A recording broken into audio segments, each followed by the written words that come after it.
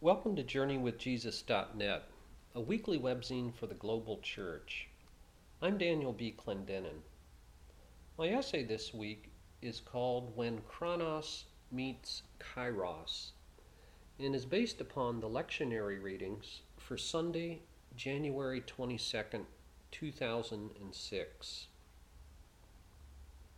Because of tornado warnings and torrential rains the night of April 3rd, 1968, only 2,000 people rallied at the Mason Temple in Memphis to support Martin Luther King Jr. in the strike planned on behalf of the city's sanitation workers. 3 weeks earlier, in fact, King had spoken to 14,000 supporters in the same cavernous venue.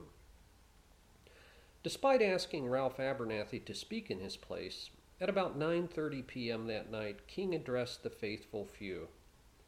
In an eerie evocation of his past that foreboded his future, he reminisced how he nearly died in 1958 when a deranged woman stabbed him in a Harlem bookstore.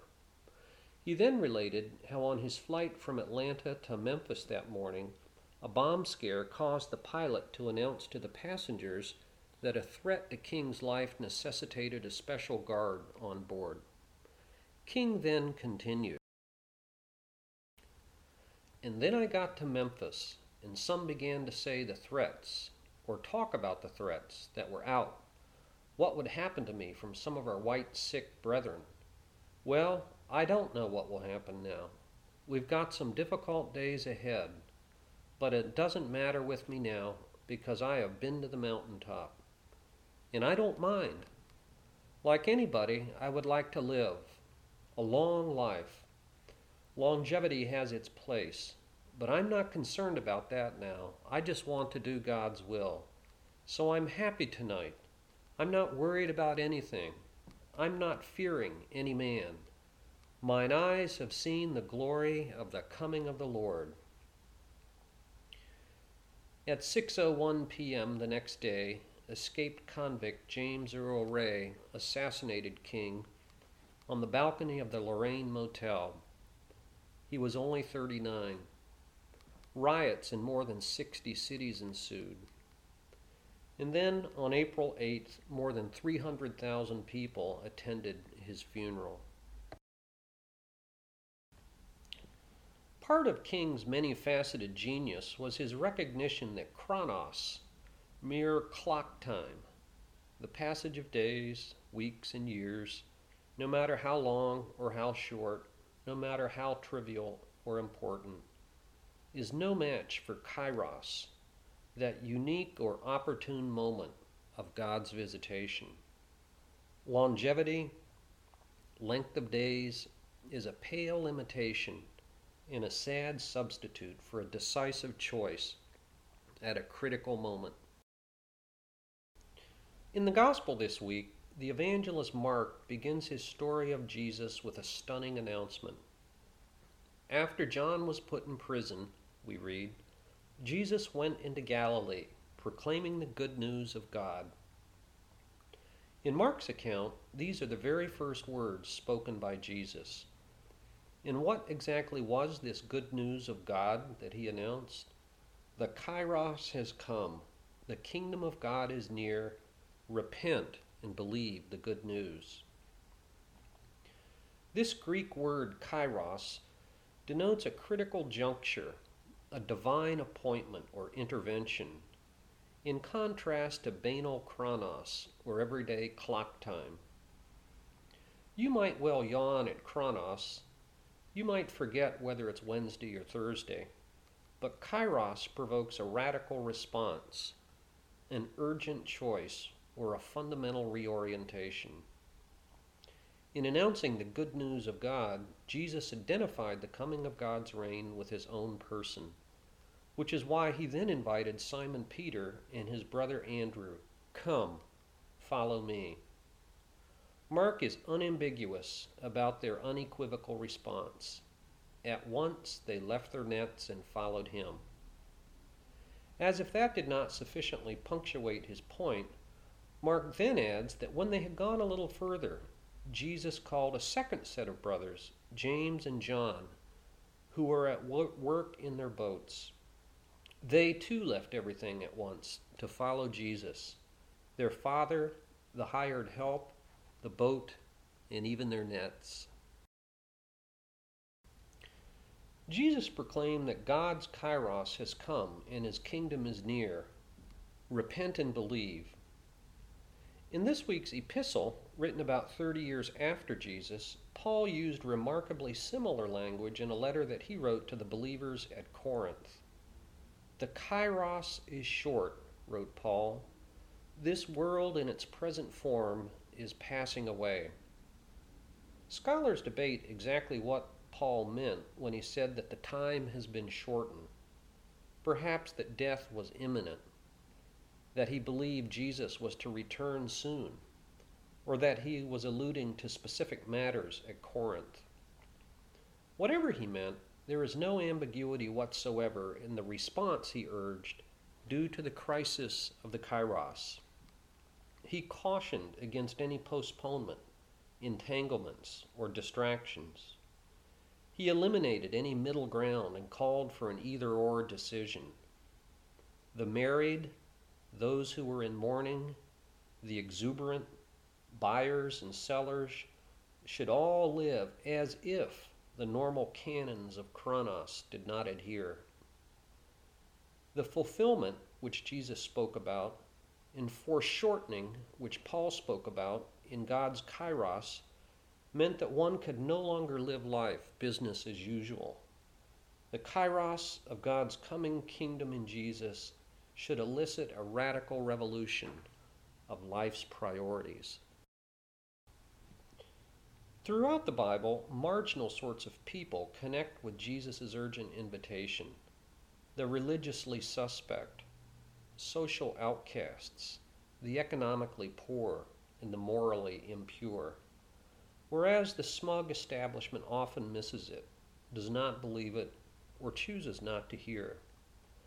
From the Old Testament reading this week, we read how the most improbable of converts, the pagan Ninevites, understood this kairos of God. Much to Jonah's shock and chagrin, these foreigners responded to his preaching. They repented and they believed his message about Yahweh. December 1st, 1955 dawned like any ordinary day of Chronos, except that a seamstress and civil rights activist named Rosalie Parks sensed the moment of God's kairos. After a long day of work at Montgomery Fair department store, she boarded the Cleveland Avenue bus and refused the driver's demand to relinquish her seat to a white passenger. Parks understood the fleeting nature of transient chronos and the limited opportunities we have to choose risk over regret and urgency over complacency. In her autobiography, Rosa Parks' My Story, she explained her motivation that December evening. Quote, "I was not old, although some people have an image of me as being old then. I was 42. No, the only tired I was tired of giving in." End quote. Her solitary act provoked the Montgomery bus boycott, propelled a 26-year-old Martin Luther King Jr. into the forefront of the civil rights movement, and became an iconic moment of kairos in American history. The psalmist this week observes the leveling effect of chronos, that whether one is born a pauper or a prince, together they are only a breath. Psalm 62, verse 9.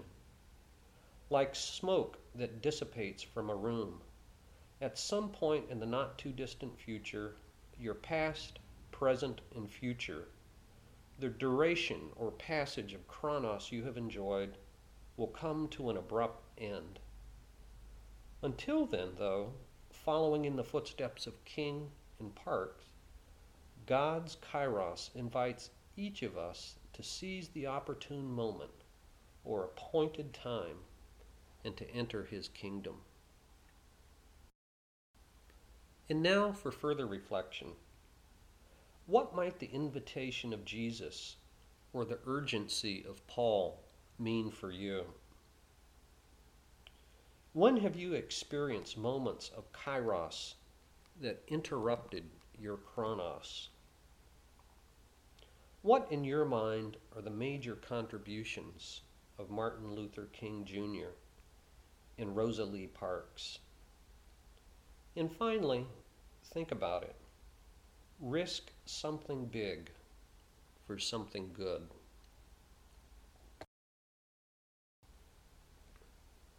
My book review this week is a review of a book by Martin Meredith entitled The Fate of Africa: From the Hopes of Freedom to the Heart of Despair, A History of 50 Years of Independence. New York, Public Affairs, 2005, 752 pages. In the late 19th century, in the space of 50 years or so, Britain, France, Germany, Italy, Portugal, and Belgium carved up Africa among themselves in an orgy of violence and greed. Joseph Conrad's novel, Heart of Darkness, 1902, was one of the first to narrate the devastating legacy of European exploitation and colonialism. More recent studies have included Adam Hochschild's King Leopold's Ghost and Barbara Kingsolver's novel, The Poisonwood Bible, both treatments of the Congo, published in 1998. With nearly a dozen important books about Africa to his credit, Martin Meredith's massive tome begins where Thomas Pakenham left off in his panoramic book, The Scramble for Africa, White Man's Conquest of the Dark Continent, from 1876 to 1912, a book that Pakenham published in 1991. There are very few bright spots for the 880 million people who live today in Africa's 53 countries. Nelson Mandela showed what sound judgment, integrity, and a conciliatory posture can accomplish. But even so, most people in South Africa remain abysmally poor, and his successor, Thabo Mbeki, defended the psychopathic dictator Robert Mugabe of Zimbabwe and alternately claimed that HIV did not exist or that it was a white conspiracy.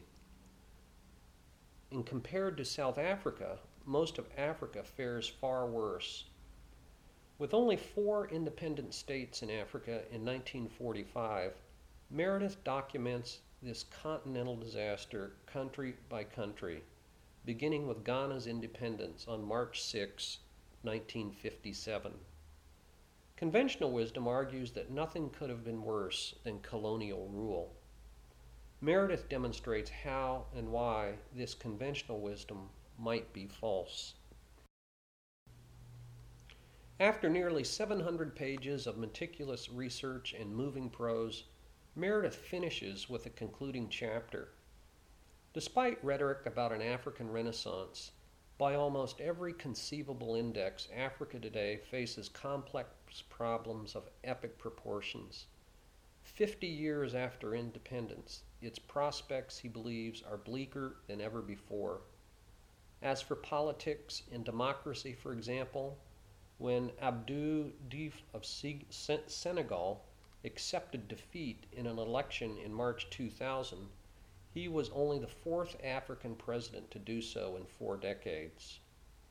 Economically speaking, half of all Africans live on less than $1 a day. Its world trade has plummeted by half since 1980. It is the only part of the world where school enrollment is falling. 40% of all Africans and 50% of African women cannot read. Life expectancy is dropping. AIDS has taken a devastating toll. Worst of all, Africa will never succeed without significant aid from the West. But these countries, says Meredith, having poured $300 billion into Africa with very little to show for it, are more reluctant than ever to invest. Even if the West did help, Meredith believes, the sum of Africa's misfortunes, its wars, its despotisms, its corruption, its droughts, its everyday violence, presents a crisis of such magnitude that it goes beyond the reach of foreseeable solutions. Ultimately, in his opinion, Africa's own big men dictators are to blame, for they're the ones who have plundered the continent for personal gain and for political power at any cost. I'm interested to see what Meredith's book does to conversations about Africa, especially in light of outspoken advocates for vigorous intervention like Bono of the music group U2 or Jeffrey Sachs, the economist of Columbia University, who've made an urgent plea in his book The End of Poverty, which he published in 2005. Further, given the magnitude of Africa's dysfunction, this book renewed my appreciation for all the many NGOs, Christian and otherwise, that have not given up, but who have served Africa with expertise, passion, and love. And finally, having traveled to Africa 5 times, I would like to echo Meredith's tribute to what he calls, quote, the resilience and humor with which ordinary Africans confront their many adversities, end quote. For film this week, I review a Japanese movie entitled Nobody Knows from the year 2004. Yagira Yuya won Best Actor at the 2004 Cannes Film Festival for his role as Akira, a 12-year-old boy who cares for his 3 younger siblings when the 4 of them are abandoned by their mother. Paternity in this film simply does not exist, and in fact, we might believe that the children had 4 different fathers. The few minutes we meet the mother, Keiko, early in the film would not discourage that idea. After Keiko moves her family into a new apartment, she gives them several rules. Only Akira can go outside. None of them will go to school. And no loud noises lest they be evicted. She then leaves, and but for Akira's savvy, the kids are on their own. How could she possibly leave her 4 children? When will she return? Where did she go? Nobody knows. The young Akira shops, cooks, banks at the ATM, tracks down his dad to beg for money, and cares for his siblings as we watch the sad and inevitable meltdown of the 4 children. This film was inspired by a true story that was reported in Tokyo not too long ago. The film is in Japanese with English subtitles. Nobody Knows. And finally, for poetry this week, in honor of Martin Luther King Jr. Day, we've posted a portion of his speech, I Have a Dream, which King delivered on August 28, 1963. I might add that the text of the entire speech is on our website, posted on the essay at the home page. Let us not wallow in the valley of despair, I say to you today, my friends. And so even though we face the difficulties of today and tomorrow, I still have a dream. It is a dream deeply rooted in the American dream. I have a dream that one day this nation will rise up and live out the true meaning of its creed. We hold these truths to be self-evident, that all men are created equal. I have a dream that one day on the red hills of Georgia, the sons of former slaves and the sons of former slave owners will be able to sit down together at the table of brotherhood. I have a dream that one day, even the state of Mississippi, a state sweltering with the heat of injustice, sweltering with the heat of oppression, will be transformed into an oasis of freedom and justice. I have a dream that my 4 little children will one day live in a nation where they will not be judged by the color of their skin, but by the content of their character. I have a dream today. I have a dream that one day down in Alabama, with its vicious racists, with its governor having his lips dripping with the words of interposition and nullification. One day, right there in Alabama, little black boys and black girls will be able to join hands with little white boys and white girls as sisters and brothers. I have a dream today. I have a dream that one day every valley shall be exalted, and every hill and mountain shall be made low. The rough places will be made plain, and the crooked places will be made straight. And the glory of the Lord shall be revealed, and all flesh shall see it together. Thank you for joining JourneyWithJesus.net for Sunday, January 22nd, 2006. And please join us every Monday for a new essay based upon the Biblical Lectionary, a book note, film review, and poem. I'm Daniel B. Clendenin.